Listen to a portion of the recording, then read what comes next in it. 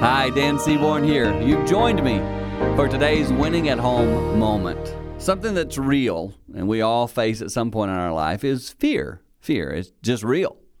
If you have small children, they will sometimes lay in bed and cry or ask for you because they're scared. And too often, I think we forget what that's like. Lately, I've been trying to travel back to those places in my life where I can remember things that gave me anxiety and fear. And when I do that, I'm way more sensitive to that little child. When they say, this is scary. Well, not to me, so it shouldn't be scary to you. Oh, no, wait, I'm a big grown adult. When I was a kid, that was fearful for me too.